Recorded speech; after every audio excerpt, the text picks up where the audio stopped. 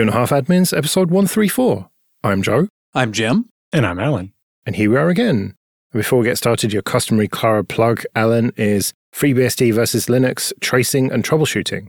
Yeah, so as part of our continuing series, we're providing a bit of a Rosetta Stone. So if you know how to do tracing on one platform, you can look up how to do it on the other. And just in general, providing information on how to deal with problems on both. Right, well, link in the show notes as usual. Let's do some news then. And the news that has dominated the last few days is that Silicon Valley Bank has collapsed. This is the bank that a lot of startups put their VC money in when they got it. And thanks to some bad investments and then not dealing with those bad investments very well, it went from being quite valuable to failing in a very short time. It appears that it's not really the bad investments that were the problem.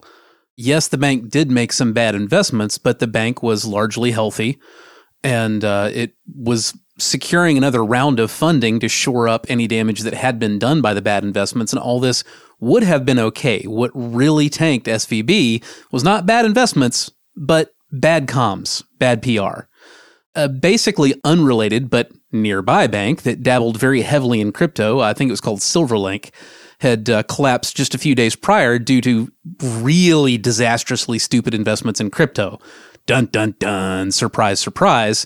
So, everybody in the space was a bit on edge. And so when in the same week, SVB announced that it was looking for funding, yada, yada, yada, and didn't really do a very good job of saying exactly why or that everything really was fine, yada, yada, yada.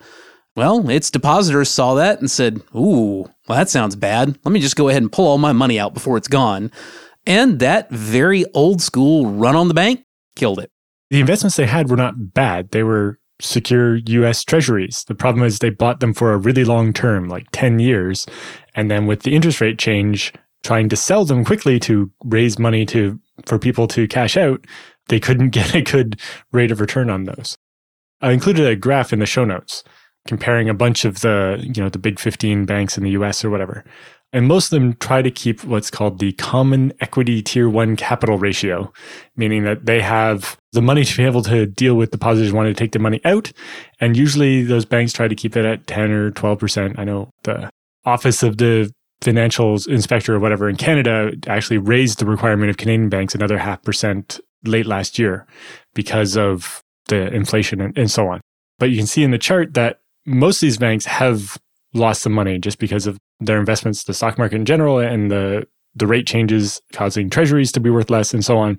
But you can see SIVB's adjusted for their unrealized losses. So the stock's worth less, but they haven't sold it yet. So they haven't actually lost the money. But, if they tried to sell it, they would lose the money. Meant that all 12% of their capital was actually evaporated. And so that's why they were trying to issue more stocks and sell those for $1.25 billion and also sell deposit certificates to try and get another $500 million in order to be able to withstand this. But as soon as, the rumor mill starts on this and places like Y Combinator tell all their related startups to get your money out, then that's a bank run. Because it turns out, just like all of society, banking only works if everybody believes that it works. I think we could also say that just like almost everything else in modern society, banking is a just-in-time solution. So it can break a little bit more easily than we might really be comfortable with. Basically, any just-in-time manufacturing is, effectively, one might argue that it's permanently broken and just barely working, but the just barely working is the most efficient way for it to function. But, oh boy, it doesn't take much to poke a hole in it and have it fall over because you have this long chain of dependencies, each one of which has to be satisfied, or you don't get the product where it needs to be in time. So banking is pretty similar when it comes to what we're talking about with a bank run, because the way banks work, the way they make their money, a bank is never actually financially capable of giving all of its customers their money back without collapsing because it's using that money. Yes, it's lent that money out to people, or it's invested it and it's backing mortgages or whatever it happens to be. And so, as we see here, even the biggest banks generally only have about 10% of their assets in anything remotely liquid because that's how they make their money. And that means that anytime you have a credible rumor going around that a bank is going to collapse, Basically, you're presenting all of its depositors with what in Sociology 101 we call the prisoner's dilemma. If you're not familiar with that, the way it works is you have a partner, and you and your partner each have to decide whether to screw each other over or whether to play things straight. And if you both decide to play things straight, you get the best possible outcome. However, you get a better outcome out of screwing your partner over than you do out of your partner screwing you over. So you have cooperative types who like to play it cooperatively and hope the other person will also play it cooperatively. And you have, innately, one might say pessimistic, or in some cases, perhaps sociopathic types who are like, nope, I'm going to screw the other guy every time because I don't want the risk of the worst possible outcome where I played it straight and the other person betrayed me. So when you tell a bank's entire set of depositors, oh, I think that bank is going to collapse, you've just created a prisoner's dilemma. Yeah, and while game theory says optimize to not suffer the worst consequence, means that in the prisoner's dilemma, you should always screw the other person because worst case, you get screwed too, but they never get away, doesn't actually help you here. And here we are in 2023, people are still working their way through the toilet paper they bought in 2020. And to be fair, it does help some of those people, Alan, because the first few of those people will succeed in getting their money out. Yeah, and that's part of why things happen so quickly is once this started to go bad, the FDIC and the California banking regulator stepped in and seized all the bank's assets because they figured they could sell them for more and make the depositors whole better than the bank doing it themselves. That's well worth talking about because a lot of the discourse that's been floating around social media has had a lot of pretty wildly uninformed outrage. And one of the more common mistakes that I see people doubling and tripling down on is this idea that the taxpayer is going to be making all the large investors who were not FDIC insured because it wasn't, a checking account of less than $250,000. They think that the Fed is going to make them whole, and that's not the way it works. There's actually not anything particularly special about the way the Fed is handling the SVB bank failure. Yes, in particular, the FDIC is doing exactly what they always do, right? It's like all the banks pay in to have this insurance so that if a bank collapses, the depositors are protected up to $250K. Right. The banks are the ones who pay for the FDIC insurance to begin with. So when FDIC pays out, it's the banks as a whole who got nailed. Now, with that said, that's going to have follow-on effects. You have to be a customer of some bank, and all banks have to pay in. So in that sense, the FDIC stuff, yeah, that still affects you. But again, that's the FDIC payouts to individuals with checking accounts with less than $250,000 in them. Your larger depositors are not FDIC insured, and the way that the FDIC steps in and tries to make them as whole as possible is not paying money directly out from the FDIC. It's by regulation, they ensure that a takeover is done by a non-failed larger banking entity, and part of the terms of that takeover is that they have to do the best that they can to make those depositors whole, in return for which they get access to the entire client list of the failed bank, which makes it well worth their time and investment to make those folks whole to begin with. Because the majority of them, they will continue to get their business just by having been the default, oh, hey, that's where my money is now. Yeah, a little bit of that. And basically, the FDIC is going to step in, take over SVB, and sell it for parts, and use that money and what Jim just said to pay back. And so that's why they said on Friday when they announced this that, everybody that's insured will be covered by the insurance, and that comes out of what they'll sell the bank for. But everybody else, they'll get a dividend immediately of, we know the bank's got at least this much in assets that we can sell. And so we can give some money to everybody right away. And then you'll get certificates for the rest of your money. And we'll pay out as much as we can over time after we, sell off the assets of the bank to some other bank and figure it out. And what's also been interesting is a bunch of hedge funds have been going around to these people offering them 60 and 70 cents on the dollar to buy those certificates because they think once the economy rebounds, the holdings that SVB had are going to go back to being worth enough money that they'll get more than 60 or 70 cents on the dollar. But the companies that need their money right now would be willing to sell their interest in that money now for 60 cents on the dollar. The hedge funds are offering payday loans. Well, it's not a loan. We'll buy your deposit and give you the 60 cents now. It's more like the ones where you sell your lottery winnings. Well, yeah, that or the I don't know about Canada, but in the United States, there are a bajillion little, just closet in a strip mall places where you go in and file your 1040 easy for the simplest possible tax returns, and they just hand you money immediately based on that. They take a cut out of it, and then they get your actual tax return whenever it comes in from the government later, and people just queue up for that stuff. It's pretty predatory in the same way that the payday loans tend to be. And again, that's effectively what the hedge fund folks are doing. They're like, this will be worth more money over time, but we think there's probably going to be a lot of people over a barrel and, willing to take less money if they can get it now. Sweet. Let me roll up on some of that. Oink, oink. So what does all this mean for startups, Silicon Valley culture, the tech industry generally? A couple things. It definitely scared the bejesus out of a lot of individual depositors. So people that work at these companies and happen to just bank with SVB because it meant getting paid was easier. And just SVB tended to have the kind of things that people in tech would like to have from a bank, right? You can do more things on the website and not having to stand around at a branch.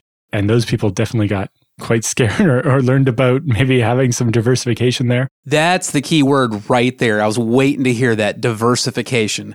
When you're managing a lot of money, you don't want all your eggs in one basket. You want some diversification. And that doesn't necessarily mean that one company should be splitting up its assets amongst 5 different banks. But it's not the worst thing in the world to be using a bank that has a diverse customer portfolio. I think one of the big lessons that can be learned from this is that it's a little bit of a red flag when you look at a bank and almost all of that bank's customers are basically the same as you. That's an issue, because that means an issue that affects one of you affects all of you, and then you get a bank run. Well, and this is literally the type of thing the FDIC was invented to solve, because in the olden days when you had lots of little regional banks, it's it turns out the regional bank that financed everybody in town's mortgage, if everybody in town worked at the steel mill and the steel mill closes, that bank is screwed. And it's kind of the same problem. But yeah, in this case, I was actually talking about maybe you shouldn't have all of your money in one bank as a person, not also as a company. And then you also don't want to bank with a company that only deals with one industry, because if that industry goes bad, then that bank's going to have trouble. And so it was interesting to see in its filings to the SEC, Roku said of its $1.9 billion in cash and equivalents, it had about $487 million in its SVP account. But that accounts for about 26% of its cash. And so that's going to sting a little bit. But as long as they have enough to keep going in the meantime, they're probably going to get a reasonable amount of that back, right? The bank collapsed, but the bank only lost about 10% of its assets. So most of the money is still there. It's just how liquid it is and how long it's going to take to turn it back into money and all these other related bits. But the real worry was that we see people lining up at regular banks that aren't exposed to this degree.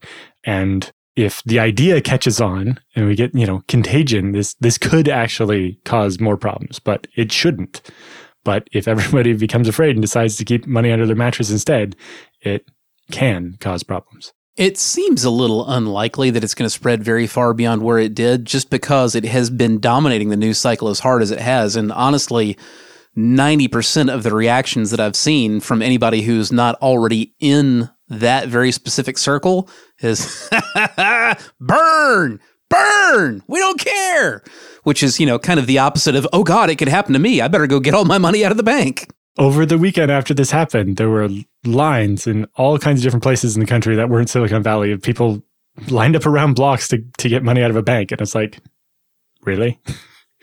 I don't know that makes sense. Yeah, but when it's a line that wraps around the block once of normal people with little normal accounts that are FDIC insured anyway, so it's not a ton of money, that's not ideal for the bank, but that's not a run that collapses the bank. On a modern scale in an urban setting, if the line's only going around the block once and it's all just normal people with, maybe $300 in their checking account, it's whatever. What you're worried about is if all the businesses in the country decide, oh, well, I don't think any of these banks are stable. And I don't exactly know what they're going to do. I don't think it's very practical to try to move all of your money, offshore if you think other countries' banks will be better than America's banks. Stash it in your data center in cash, maybe. Oh, there's the argument for crypto. Yeah, exactly. Pull all your fiat out of the failing American banks and dump it all into Dogecoin. What could go wrong? Okay, this episode is sponsored by Linode. Go to linode.com/25A, support the show, and get $100 free credit. From their award-winning support, offered 24/7, 365 to every level of user, to ease of use and setup, it's clear why developers have been trusting Linode for projects both big and small since 2003. Deploy your entire application stack with Linode's one-click app marketplace, or build it all from scratch and manage everything yourself with supported centralized tools like Terraform. And check out their managed MySQL, Postgres, and MongoDB databases that allow you to quickly deploy a new database and defer management tasks like configuration, managing high availability, disaster recovery, backups, and data replication. Simple and fast to deploy with secure access, their flexible plans include daily backups. So go to linode.com/25A, create a free account, and you get $100 in credit and support the show. That's linode.com/25A. Man accidentally drove away in someone else's Tesla using the car's app. This was in Canada, where a man drove off in a car that he thought was his because it was the same color and make and model and everything, the same Tesla. But then he suddenly realized, hang on, the windshield wasn't cracked before. And hang on, why am I getting a text from a guy who's got into my car, got my number and details, and texted me to say, hey, dude, we've accidentally got the wrong car here. This isn't supposed to happen with Teslas. Well, it's not supposed to happen with any car, but it does happen with every car, in particularly the initial stages of setting up, electronic lock and unlock with a remote. This problem was happening way back in the 90s when Cadillacs first started having a key fob with a remote that you could pop the trunk on. You would all the time in an airport parking lot for a couple of years, it would not be that uncommon to see somebody press a button on a Cadillac key fob and have two different trunks pop open. Because they did have, an individual signature for each car, but it really wasn't complex enough to be considered a GUID. And you had a lot of collisions where you might have two vehicles within range of one fob that would end up having, the same signal. That problem has gotten a lot less common as this general technological concept has gotten, more mature in production in wide scale. This is the same thing that we're seeing here. Basically, Tesla has just made the same error that all the car manufacturers have at one point or another. And we had two Teslas that had, the same key.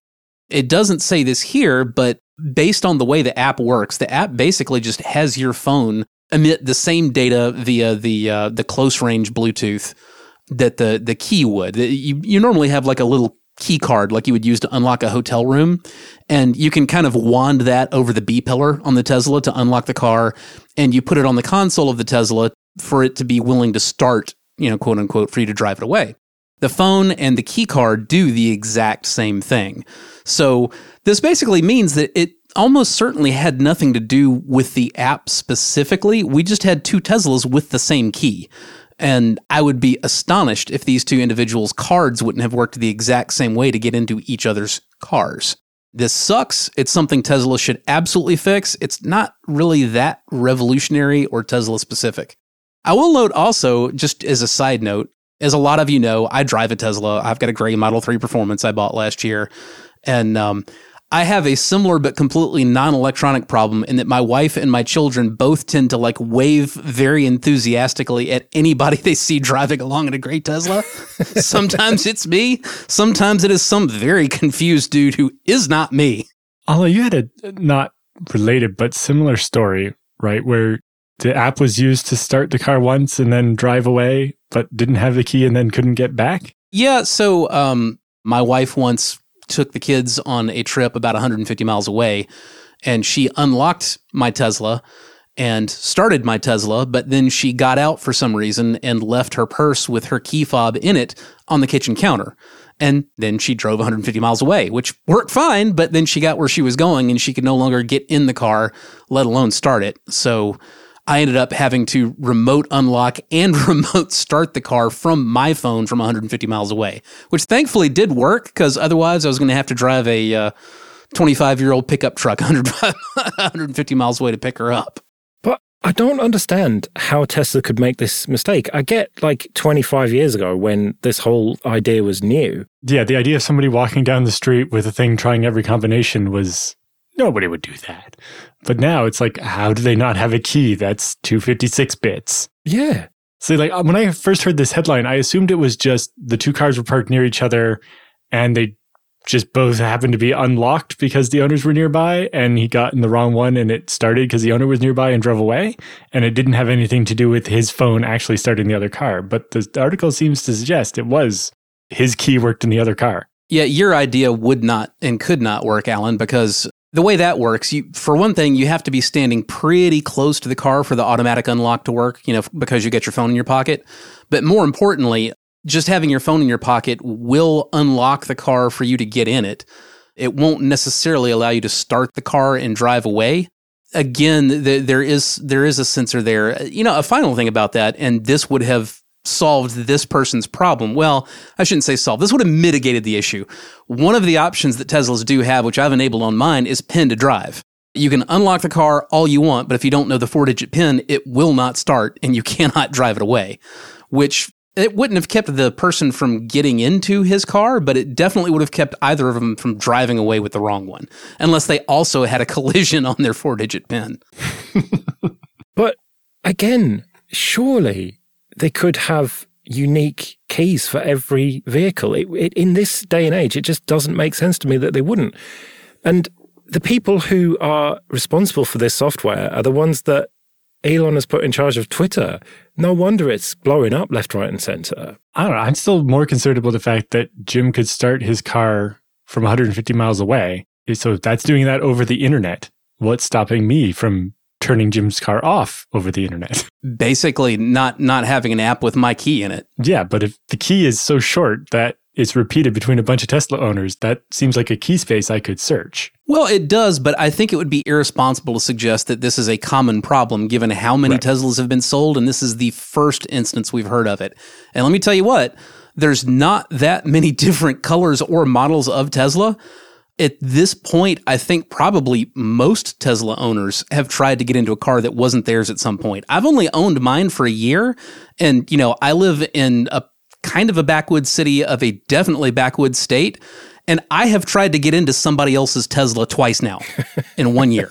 So if this was a common collision, I can't see this being the first time we'd heard of it. But if it was 256-bit, how many combinations is that, Alan? You're good at maths. 2 to the power of 256. That's a number so big you can't explain it. 2 to the power of 32 is 4 billion, and then you double it, so 33 bits would be twice that. 64 bits is 18, billion, billion, billion, billion, billion, billion something. So it should not happen then. If it was a 256-bit key, then yes, it would not happen. Nah, you got to back that off. If it is 256-bit key, it is very unlikely to happen.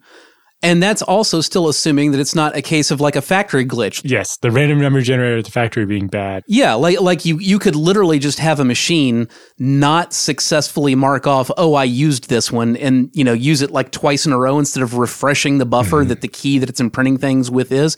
We don't know what the issue is here. We don't know the actual length of the key. We don't know what caused two machines to have one. And the only way to make sure that these keys are actually unique would be for Tesla to maintain a database of all of them that it checked for consistency, which also has some privacy implications that not everybody would be super on board with, I think. Searching the key space is one thing, but if you have a list of every possible key, you can go through the ones that would unlock Jim's car a lot quicker. I bet you that's in a CSV somewhere on Tesla's infrastructure. It's not on Tesla's infrastructure. It's in a Google Drive. Oh, yeah. Or an Amazon S3 bucket. Okay, this episode is sponsored by Collide, and Collide has some big news. If you're an Okta user, they can get your entire fleet to 100% compliance. If a device isn't compliant, the user can't log into your cloud apps until they fix the problem. It's that simple. Collide patches one of the major holes in zero trust architecture, device compliance.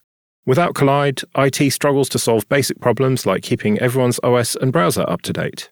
Unsecure devices might be logging into your company's apps because there's nothing to stop them. Collide is a simple device trust solution that enforces compliance as part of authentication, and it's built to work seamlessly with Okta. The moment Collide's agent detects a problem, it alerts the user and gives them instructions to fix it. If they don't fix the problem within a set time, they're blocked. Collide's method means fewer support tickets, less frustration, and most importantly, 100% fleet compliance. So visit collide.com/25A to learn more or book a demo. That's KOLIDE.com/25A.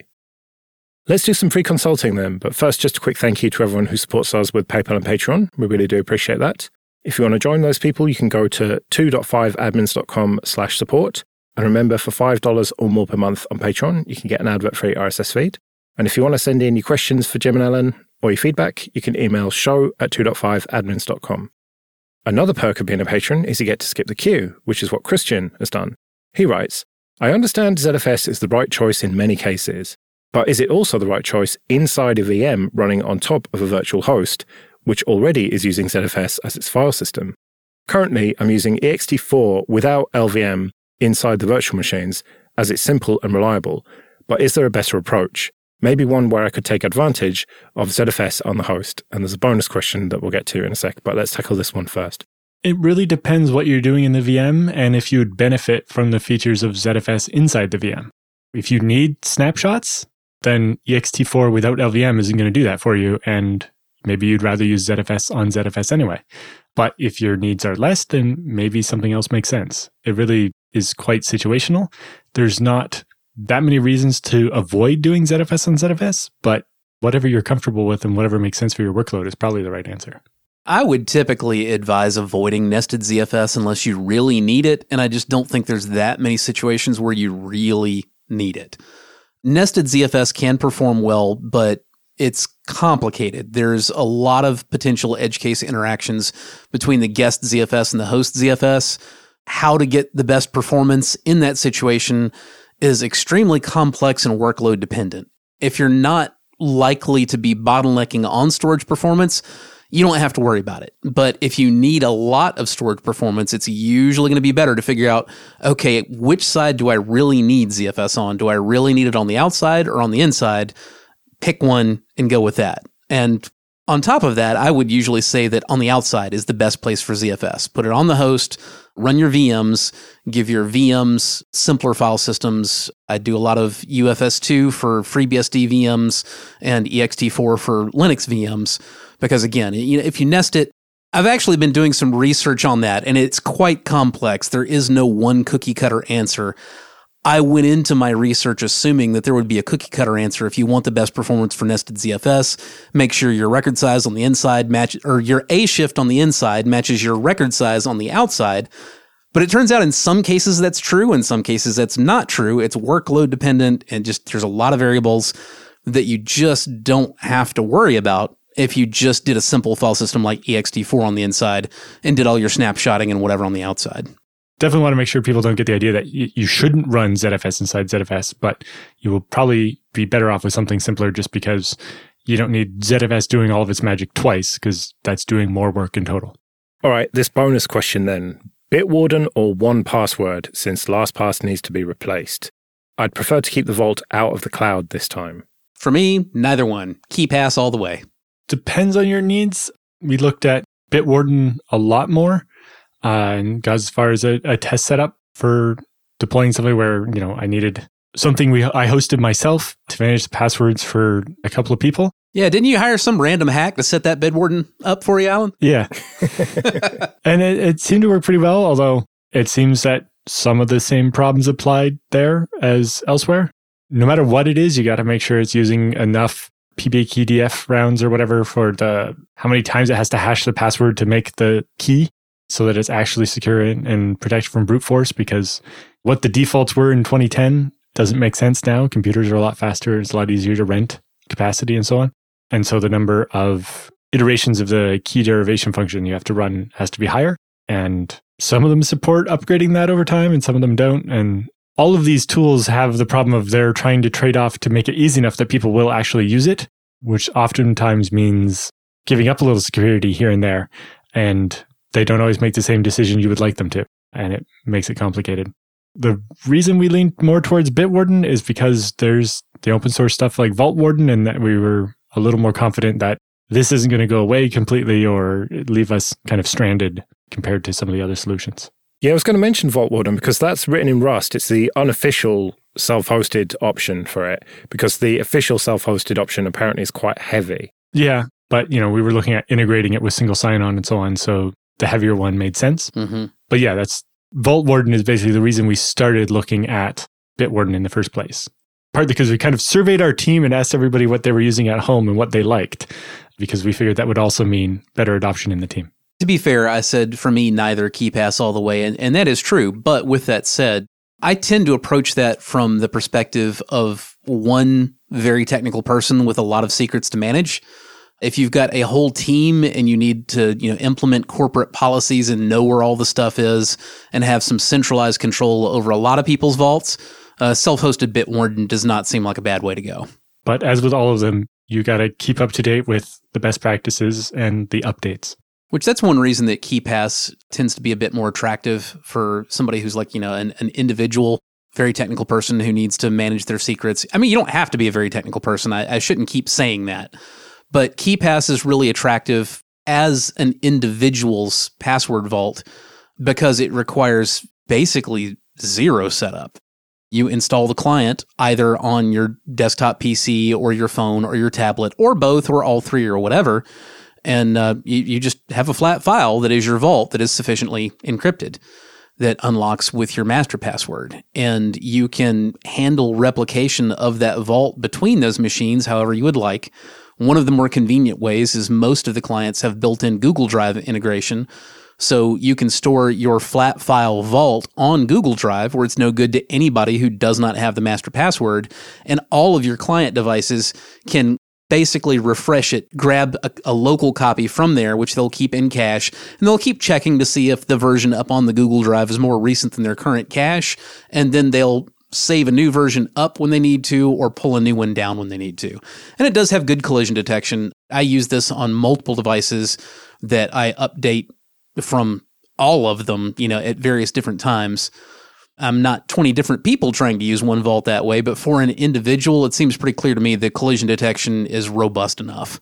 The other nice thing that you get out of that I'll mention is, again, it doesn't just open your vault directly from the Google Drive, if that's where you put it. And you don't have to put a copy of it up there at all, period, if you don't want to. It's just a convenient way to sync things. If you do, it genuinely does pull and keep a local cache. It's not just an ephemeral cache that goes away as soon as you close the app. It keeps it around. And that is actually a good thing because every once in a while, I have seen my vault get corrupted on the Google Drive side, and I have to open it from the local cache and then save it back again.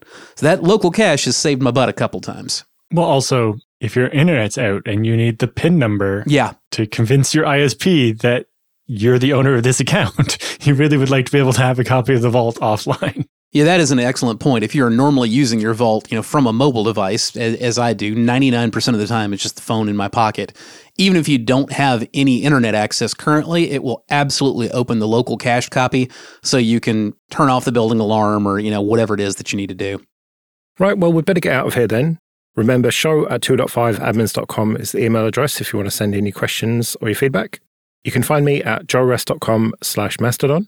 You can find me on the slowly deteriorating husk that is Twitter at JRSSnet. And I'm at Alan Jude.